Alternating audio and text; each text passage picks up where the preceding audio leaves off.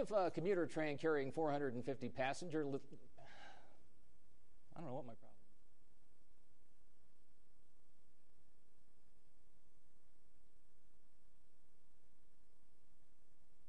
is. If a commuter train carrying 450 passengers leaves Gary and heads west at a speed of 50 miles an hour, and at precisely the same time a semi-trailer truck carrying 30 pallets of consumer electronics leaves Evansville and heads east at a speed of 65 miles per hour, what does it matter if they and other Hoosier travelers can't get where they want to go quickly, safely, and cheaply? Economic development leaders point out that when it comes to job creation, business-friendly tax policies, and highly trained workers don't mean a thing if the state's transportation infrastructure is inadequate.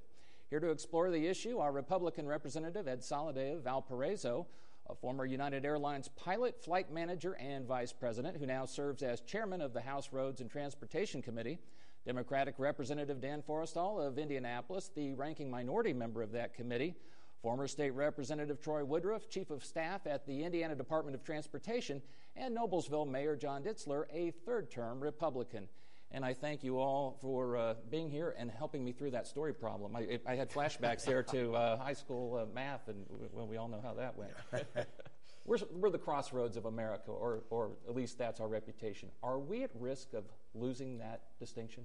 No, we will always be the crossroads of America. It just depends how bumpy the road is going to be. I mean, we have this unique position at the south end of Lake Michigan that most of the traffic, goods, people, services, have to cross through our land. So we have this responsibility, if you will, to keep commerce moving across the country. And are we doing everything, Representative Forestal, that you think we need to be doing in that regard? Well, I think we're making some key steps in that direction. I think most people would agree that infrastructure is one of the areas where the dollars put towards it is an investment. I think people see it as important, and therefore they tend to support, doing things like making sure that we have nice roads to travel and things like that. There's no doubt that we are seeing a shortfall right now in funding and things like that. We're having to come up with ways to address that, and I think we're moving in that direction. Troy Woodruff, now back in the days when you could still see Indiana's roads under the snow and ice, and I shouldn't be flippant, but that's been a $3 million proposition. I think unexpected consequence or financial impact. The governor said he's calling a pothole surge to try to eradicate the problem. Is that a blip, or is that initial impact of that funding really going to affect road construction and road repairs for some time? Well, with the type of winter we've had, obviously this is a little bit more expensive than a normal winter season. But you have to remember, 2 years ago, before the Super Bowl, we had 55 degrees over Super Bowl weekend. We had a very light winter. I remember those days. Yeah, exactly, long for those days. But it's very seasonal. Having a blip, a $3, $4, $5 million overreach on a tough winter, it has a little bit of an impact. But at the end of the day, we plan for every eventuality. And so we just have to absorb it, move on. We'll make some adjustments in how we finish out our fiscal year. But for the most part, we should be all right. We have a lot of great people, and they'll go out there and they'll get the job done. But we'll come up with the money, and we'll continue to take care of our infrastructure. All right. If my hubcaps end up somewhere other than on my That's tires, right. Well, we know where to come. File that tort claim and let us know about it. Mayor, we've heard people talking about the state as a whole. Mm-hmm. You represent a community, and it's growing rapidly. I've checked the numbers, and you've been in office since 2004. You've almost seen a doubling, almost in population, up to about, 55? Actually, you're right, because in 2000 we were 28,000.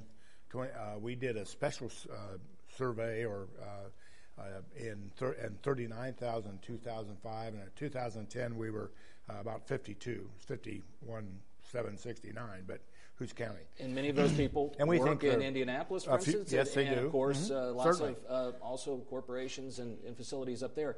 How tough is it as a mayor of a community growing that rapidly to keep pace with the need for road and transportation changes? It's definitely a challenge. We do have to keep up. I think, do a good job trying to really plan and vision ahead of time. And, for example, our corporate campus, we had that funded and still have room to grow and plenty of opportunities for folks to come to Noblesville. But it takes a lot of vision and planning, and of course money is always a problem. But nonetheless, it is a challenge that we face, and we'll continue to go on. Okay, everybody here has said something about money being the challenge in all of this, which I guess is somewhat a statement of the obvious when you're repairing and building roads.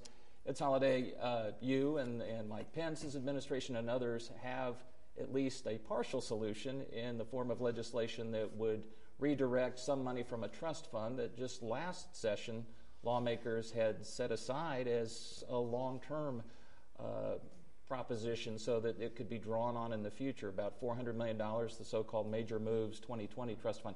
Why tap that now? Well, first of all, that was done by a few people at the last minute in the budget. Those of us who work on transportation issues knew that that money had to get into the system. We made about $13,000 of interest on that money. In the meantime, the inflation costs of maintaining roads has gone up significantly. Most of it is in petroleum products, and at the same time, roads are deteriorating, and that's true across America.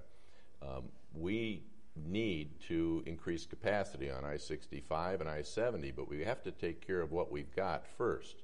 We started a study 3 years ago. Representative Forestal was part of that. Representative Delaney was part of that.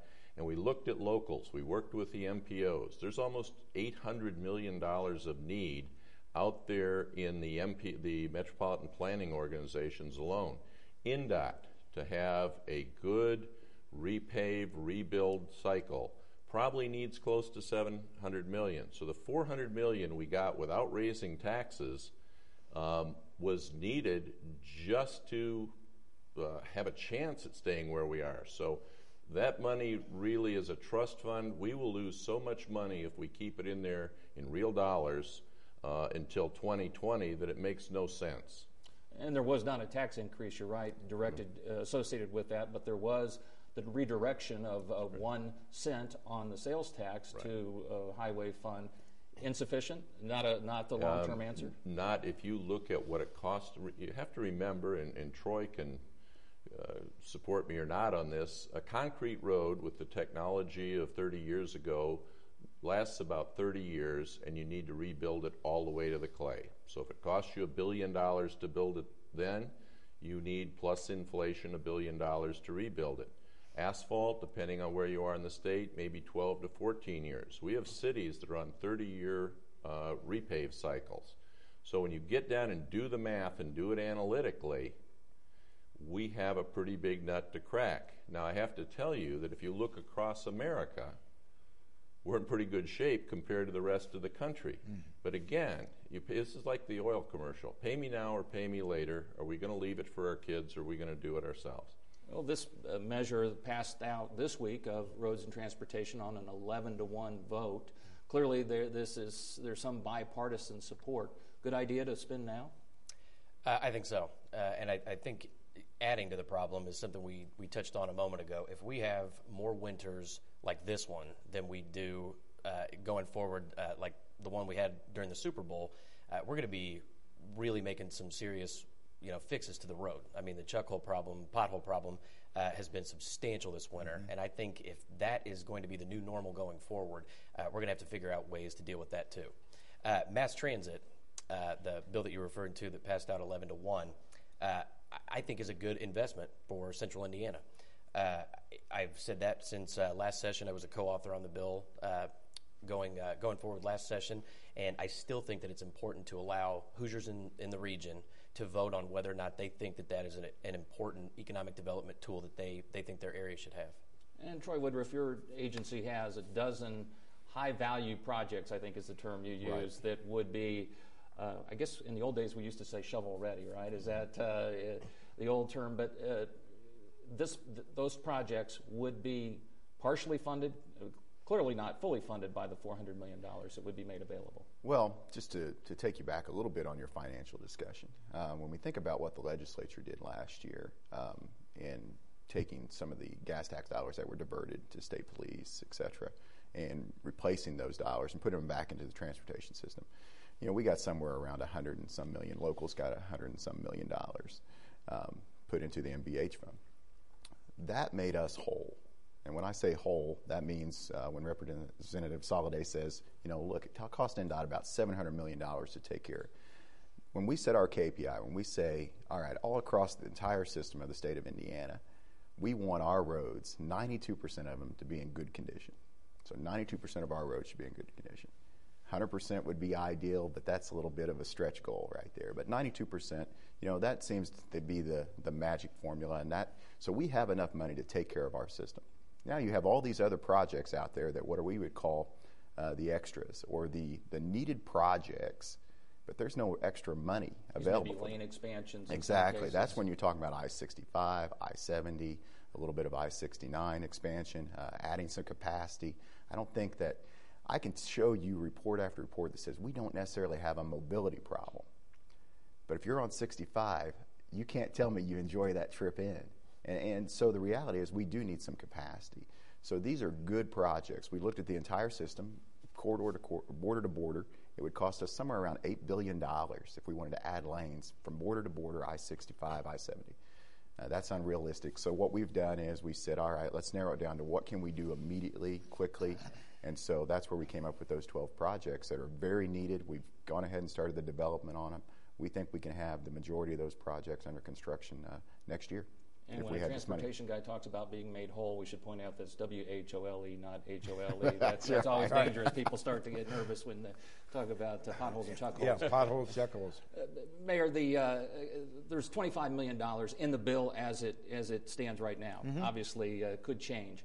That would be taken out and directed to local projects. Right. How does that make this a pretty attractive proposition for you and other mayors? It's certainly attractive. I mean, anything that we get over and above normal is outstanding. I don't know the number Noblesville is going to get, but I think it will make a difference. Whether that's significant or not, I really don't know, and I probably should. But yes, any money that we get over and above what we would normally get is a blessing. And is it a stretch for you now?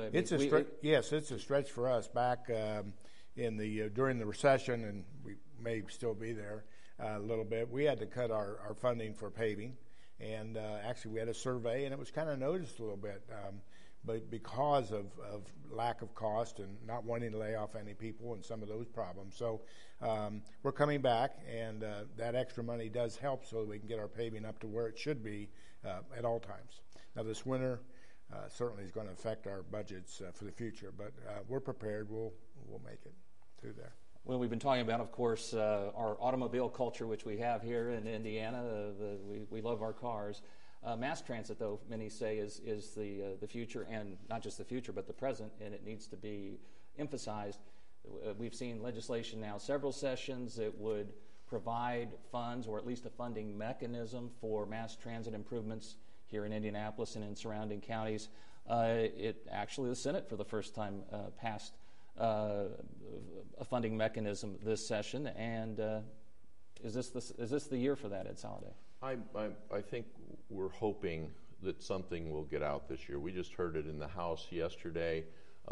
It's less than I would like to see because it bans light rail, and if you look at polling from the area, light rail polls a little better than expanding buses. But the hearings we did last year, 45 witnesses, 43 of them, and most of them under the age of 45.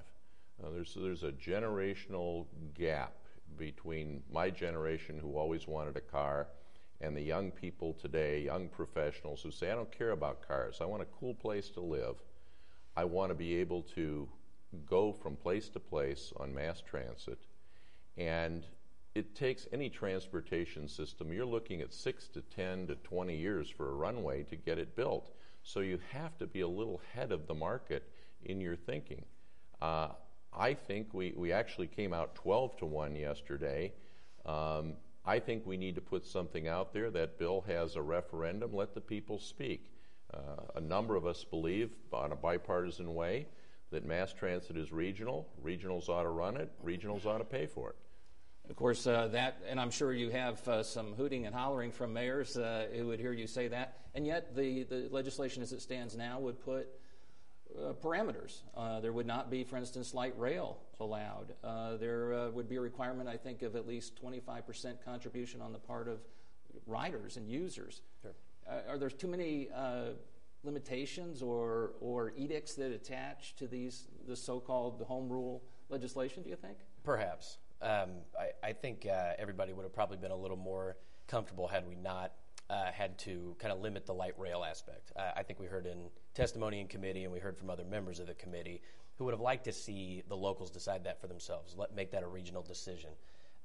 But for the purposes of moving the bill, it's been a tough haul over the last couple of years. I think it was in everybody's interest to kind of get a workable bill, as the mayor of Indianapolis said, get our toe in the door and get this thing moving.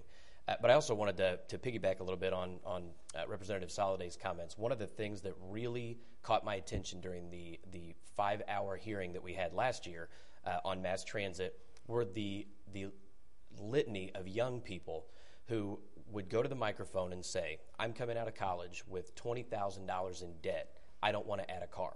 I don't want to have $20,000 in an automobile. So they are, I think, looking for places that will take care of that. Places like, Colorado, Chicago. So if Indianapolis and the Central Indiana region doesn't kind of get with it, I'm afraid we're going to lose a lot of talent. And Mayor, I've seen you nodding, so I'll let you speak as well as nod. Yeah. This is clearly something you want to see happen. It is, and we're excited that hopefully it'll get out this year. Yes, the limitations are a little more than we would have liked. But you still want light rail, right? Yeah, light rail is important to certainly us. Our surveys certainly say that. Probably a 15% differential between those who would ride a bus and those who would ride light rail. 15% more of our people, according to our survey, would go and more likely use light rail. Plus, we own the rail right away all the way to Noblesville. However, you're right. The people have changed. The younger folks want to find a place. And I know Mayor Ballard and all of us have talked about that. Unlike you go wherever the job is, as we did, many young people, talented young people, want to go and live in the Midwest. It's a great place to raise a family, or some place where they can ski or wherever. But nonetheless, for Central Indiana, they like the values, they like the family values and all that, and they want to live here. But they also don't want to have to buy cars or 2-3 cars. They want the opportunity to live and work and be able to ride from place to place. And that sentiment, do you think, translates almost certainly into a thumbs up from voters if this, in fact, does get to the ballot? I think so. I think it's there's a lot of sales that still, and I'm a salesman, so that's not a bad word to me, but there's a lot of motivation to make sure that happens. But I think people do understand the value of it, certainly would like it as another addition. And from an employer standpoint, I know we're, as people come to work at some of the industry in Noblesville, and we have a fair amount considering our size, it's important to get people there to and from. And so that's why another way that light rail certainly would help both us as individuals, but also our employers. And Troy Woodruff, I'm getting a wrap-up signal, but I mean, is this funding mechanism of the referendum, some lawmakers say, gee, if we give it to these 5, 6, it's up to 7 counties now, everybody's going to want to do it, the South Shore Railroad extension, maybe that's something that the counties up in the region should have the ability to vote to impose these taxes. Philosophically, is the department in favor of that or not? Well, philosophically, for us, the only dog we have in this fight is we administer the Public Mass Transit Fund. And so with that fund, all these cities, towns, et cetera, that have bus services, that fund goes there equitably. So as long as, whatever the legislature decides and the governor decides whether he supports that or not, that's the only role we would play, is passing through that money. But in this case, I don't think this impacts that. So I think it's the will of the voters. Sounds like the ball is squarely in the legislature's court, as it always is. Thank you all for being here for this discussion. I appreciate it. Again, my guests have been Republican Representative Ed Soliday of Valparaiso, Democratic Representative Dan Forestal of Indianapolis, Troy Woodruff of the Indiana Department of Transportation, and Noblesville Mayor Jon Ditslear.